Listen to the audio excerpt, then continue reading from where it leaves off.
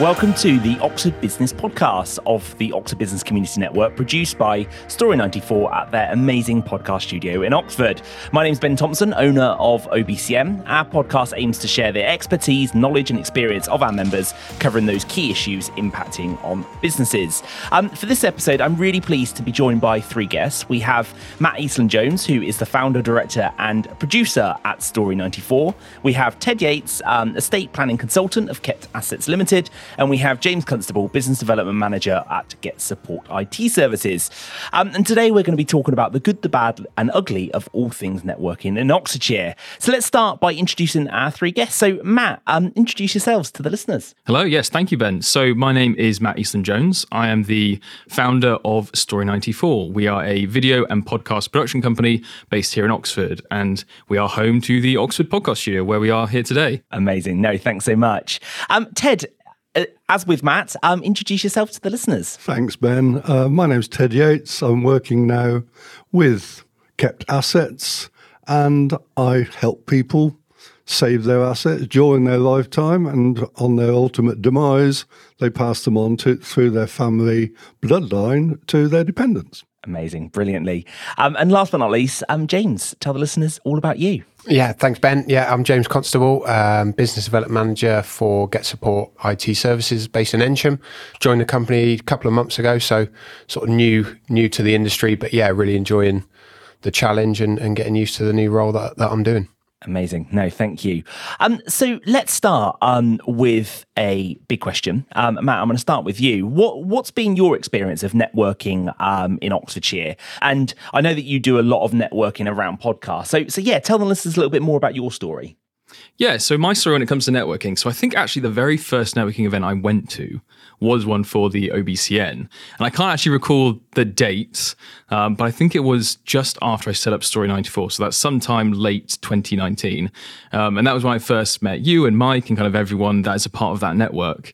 And I loved it. I thought it was great. One of the things I liked most about it is it's such a relaxing environment and everyone's just so friendly. There wasn't this kind of pressure, which I sometimes later found with other kind of networking groups, is sometimes it can be this environment which can sometimes make you feel a little bit uncomfortable. You feel like you have to kind of give referrals, like you kind of this gamification of networking. So one of the things I love about OBCN and Independent Oxford, another one of the networking groups I'm part of, is that it's just such a friendly community, and there's the real emphasis on the community side of things.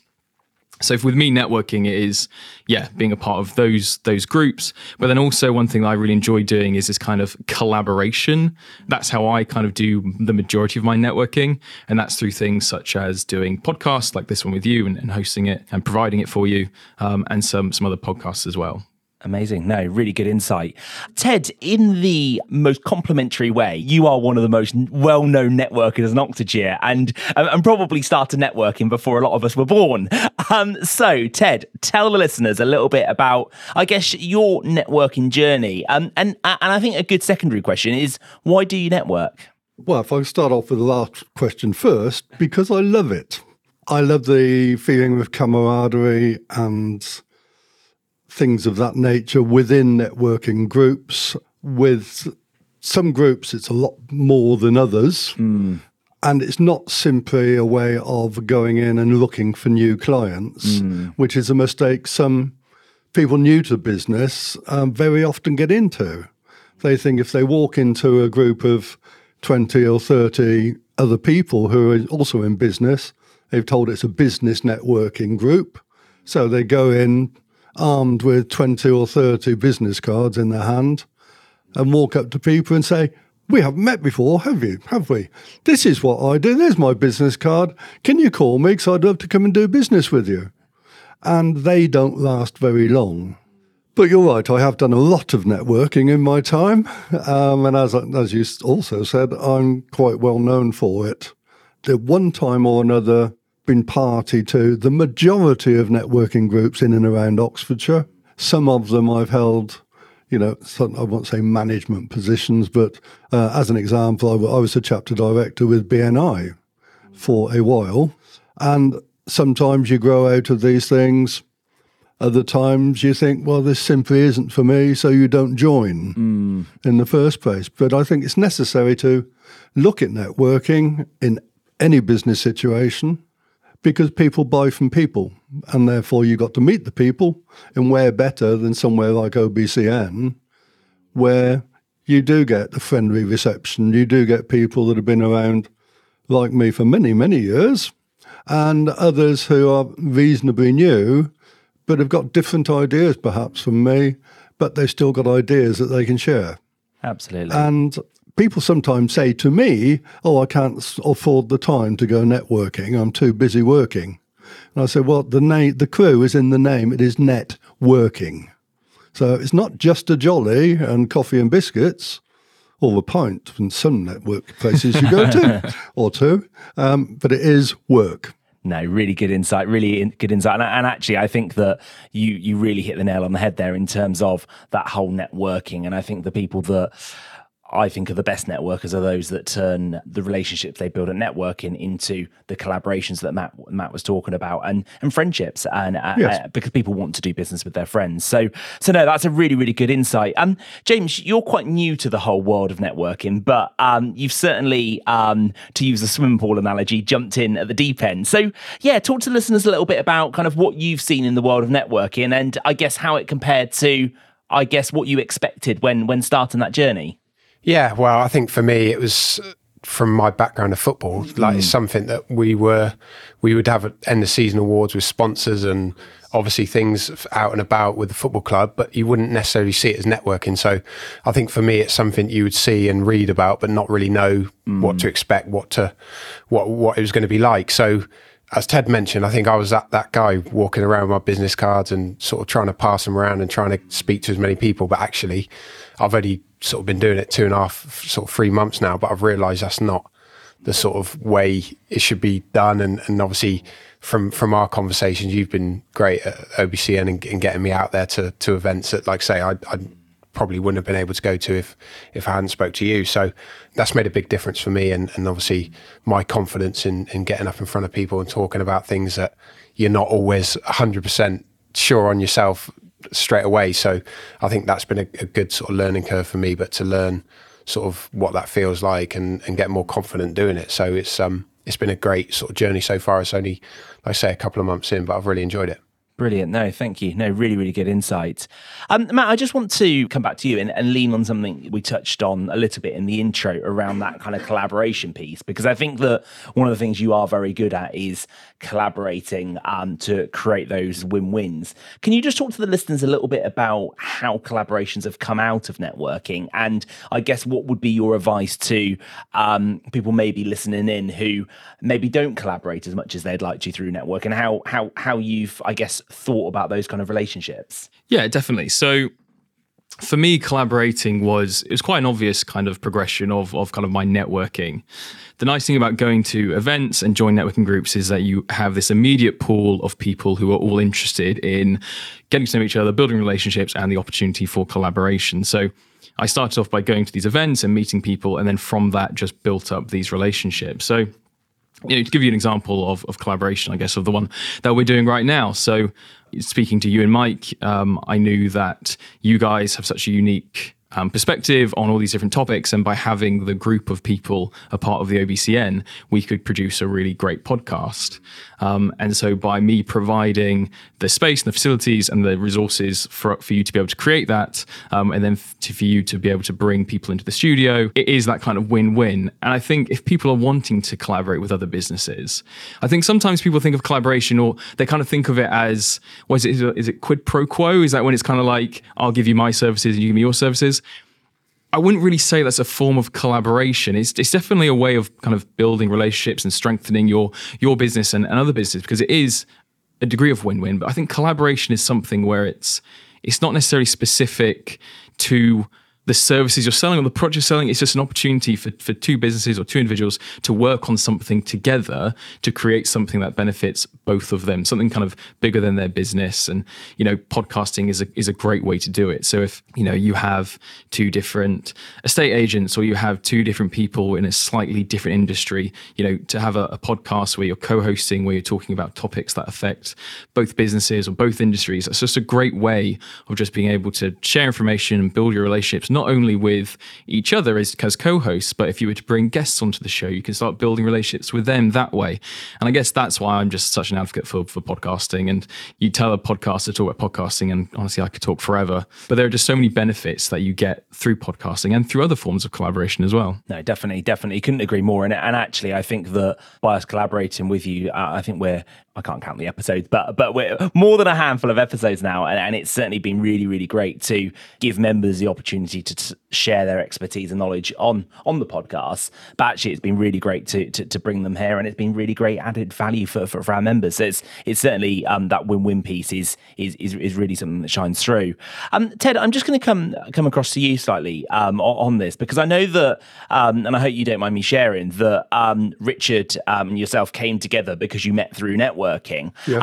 And I was really excited when I found out about it, because I think it is a really, really good mix. How do you go from meeting somebody at a networking event to collaborating and being in business together? Oh, difficult. Because it would change in every situation. With Richard and myself, for people that don't know, I'm working with Richard, who owns or is the director of Kept Assets.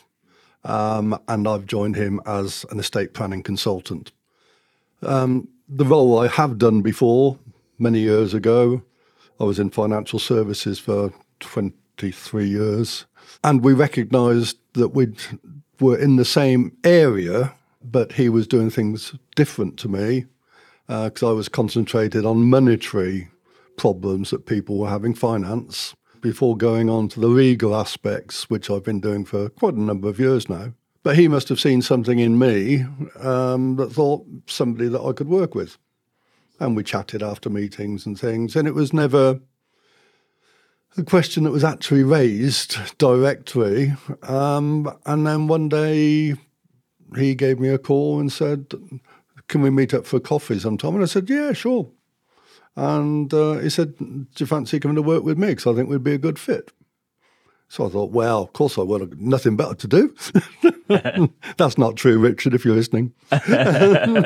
No, I jumped at it because it gave me some of the structure that I need, because people don't realise, as a sole trader or as an individual business owner, very often it's a lonely business working on your own, and it's good to have a sounding board.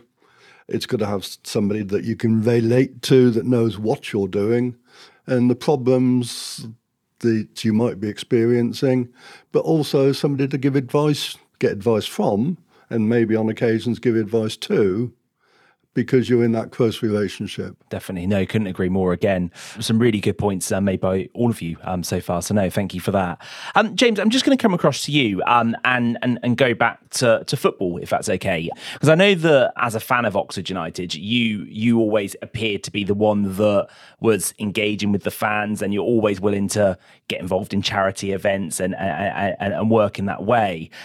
So I think from an outside, it was always clear that you were going to have that career after football. But equally, I know that you've done a lot of work around talking to football clubs and talking to footballers around how can they get that support whilst playing football to be able to make that transition more quickly.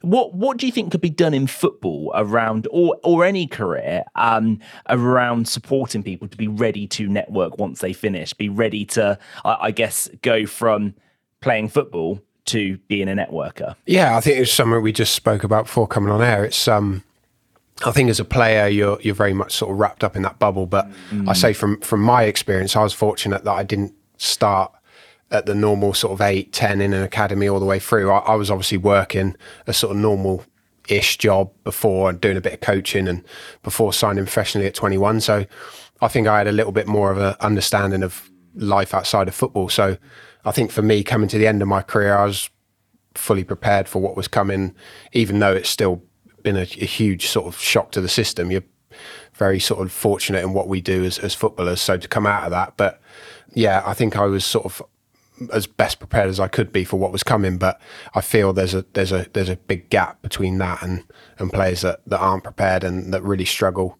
sort of coming out of their football career with little to no qualifications and not really the tools to be able to go and network. Like I say, most sort of football players are good. They're used to speaking to sort of press and radio and things after games and during their careers, but it's very different to stand up and talk to 20, 30 people about, say for me personally, IT is not my background. It's not something I've sort of picked up too much of yet. Obviously it's something that's coming slowly, but it's a different sort of kettle of fish when you're doing that. I could stand up and talk in front of hundreds of people about football quite comfortably, but it's getting used to that sort of way of doing things and how different it is. So there is lots to be done, but I'm hoping that through conversations and stuff with the PFA and different people at different football clubs, we can sort of put something in place to help, like a platform. Like obviously networking is fantastic, especially if it could be somehow utilised and sort of put into a platform for players to be able to get together and speak to each other and obviously hopefully future employers as well. Having worked with a number of footballers in terms of making that transition from football to that working career, I certainly think that there is just such a wealth of talent there, and I think there's such a huge benefits for that support network to support footballers, but there's a huge benefit to the businesses that are hiring them. Yeah, I was just going to say exactly that. I think there is a lot of players with a lot of skills that from outside of football that they can, obviously businesses was crying out for sort of those sort of people. And I think sometimes, as players, you think, well, I've got no qualifications, I've got no sort of things to fall back on, but actually you've probably got a lot of different skills that other people aren't. You're used to working under pressures constantly and, like I say, driven to get to the very top, because I think the statistics out there, only 1% of any sort of kids getting into academies or whatever go on to make it professional. So already you're in a high category of sort of determination levels to reach the top anyway. So they've got a lot of drive and a lot of things they can offer for businesses as well. Definitely. Couldn't agree more. Thank you. Matt, I'm just going to come back across to you, because I think one of the things that you do really well is that online piece of networking. So I know that, we all go to networking events and we meet somebody, but I think what a podcast can give you is build that reputation online. And almost when somebody does then see you at a networking event, they almost know you, don't they? Because they've listened to you talking on a podcast, they've maybe seen you on LinkedIn.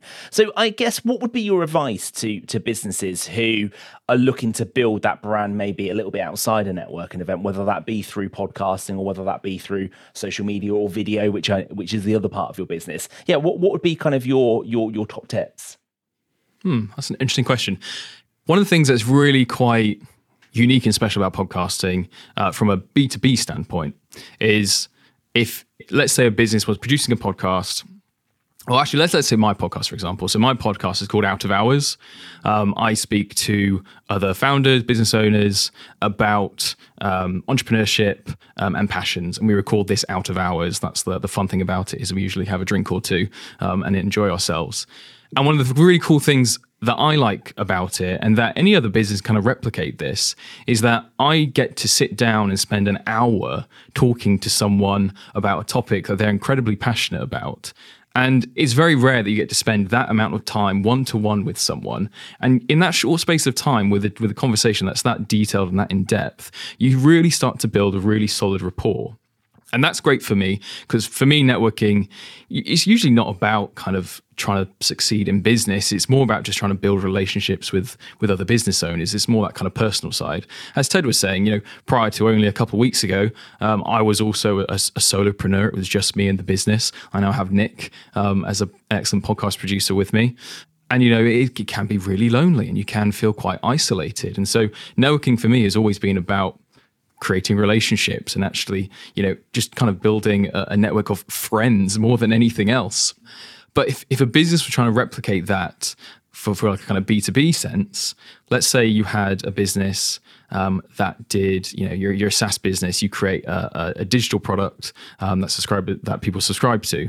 Well, you could create a podcast where you then invite other founders, other creators of SaaS businesses onto your podcast as guests. And you can then sit down and spend, 30 minutes, 40 minutes talking to them. And you're able to then build these relationships with these other founders and the other businesses that occupy a similar space to you and provide, a similar type of service, but not the same service. And that then allows you to increase your audience, increase their audience. And that is, again, a classic kind of win-win. Another example would be, let's say you're a marketing company and you could invite prospects that you want to work with onto your podcast as potential guests. Because lots of people will try kind of cold email outreach or that type of thing to try and get new clients. And usually they kind of, unless you're very good at it, get shut down quite quickly.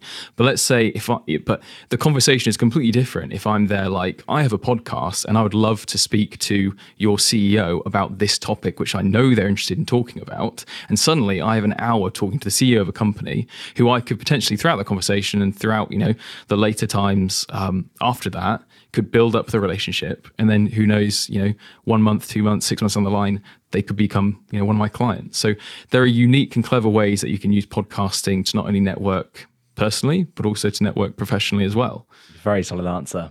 So Ted, just coming across to yourself, the product that you've got through networking is very much about a trust piece. So people trust you, don't they? They work with you because they trust Absolutely. you, and they're probably sharing the most intimate parts of their life in a lot of ways. So what would be your advice to people listening who, whether they're a long way in their networking journey or quite early on, in terms of how to build that trust through networking and how to, I guess, make it natural without forcing? Very good question. And I think it's an area where a lot of people fall down by going in as like a bull in a china shop, which I have been accused of on various occasions, not necessarily in business. But I think you've got to establish yourself as somebody that they can trust. And to do that, you've got to show that you're always going to be there. You're always going to be on time. You're always going to be presentable. You're going to respect their opinions. And more than anything else, I think you've got to learn to shut up and listen to what they want. And ask them frequently, now, what is it? What's exactly are you trying to achieve? How do you think I can help you get from here to there? And what do we need to establish that? And then move on to the point of, well, I think we ought to sit down, if you're in agreement, to a formal meeting. First one would be a fact-finding exercise, where you just correct the facts. Second one would be to follow up once you've prepared an initial report. And once they've received that initial report from me, they will then make decisions to go along with it and to engage the company and to pay us for our work. And it's all done at the second meeting. And then the final meeting is to sign everything off and collect the money and carry on writing to them, saying, don't forget, if ever we can be of further assistance, call me. Perfect. No, really good insight there. So James, I'm just going to come across to you. We are coming to the end of this podcast, but I just think a really, really good way to end would be to lean on really the fact that you have been properly networking for 2 or 3 months, and you've gone into an industry which you're doing amazingly well at. James and Rohan don't stop singing your praises, but nevertheless, it's a new industry.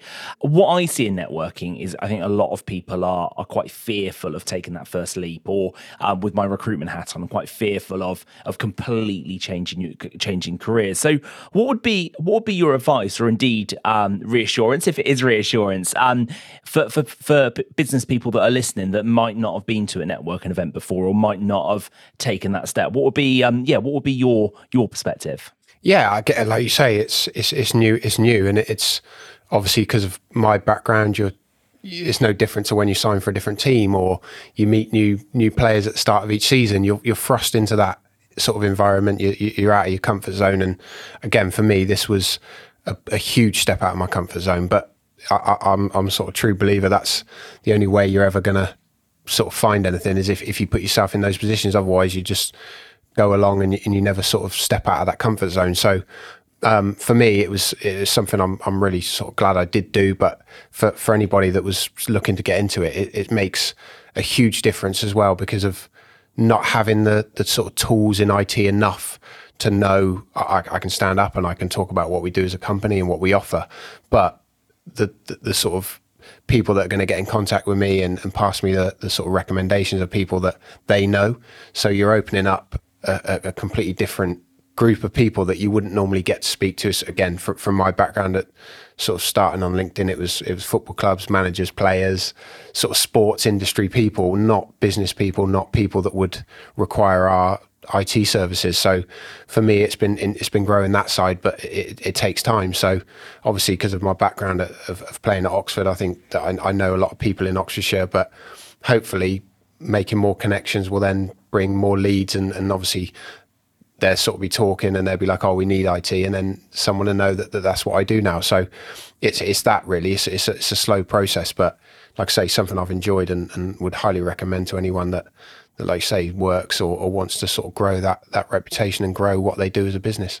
Certainly from my point of view, knowing the three of you, if somebody is listening and would like to build on any of these points, I'd really recommend reaching out to the three of you, because certainly you're also giving with your time. But that does bring this episode to an end. But thank you so much for listening to the podcast of the Oxford Business Community Network. Thank you to our members on this podcast. And we've had Matt Eastland-Jones, founder, director and producer at Story94. We've had Ted Yates, estate planning consultant at Kept Assets. And we've had James Constable, business development manager at Get Support IT Services. Thank you again, a double thank you to Story94 for producing the podcast at their podcast studio in Oxford. If you've not been to a podcast studio before, I definitely recommend getting in touch with Matt and come and have a look. It's a really, really cool space. As always, please do subscribe to the podcast, and we look forward to sharing more information and more insight into general business with you very, very soon. Thank you so much. Thank you, Ben. Thank you, Ben. Thanks, Ben.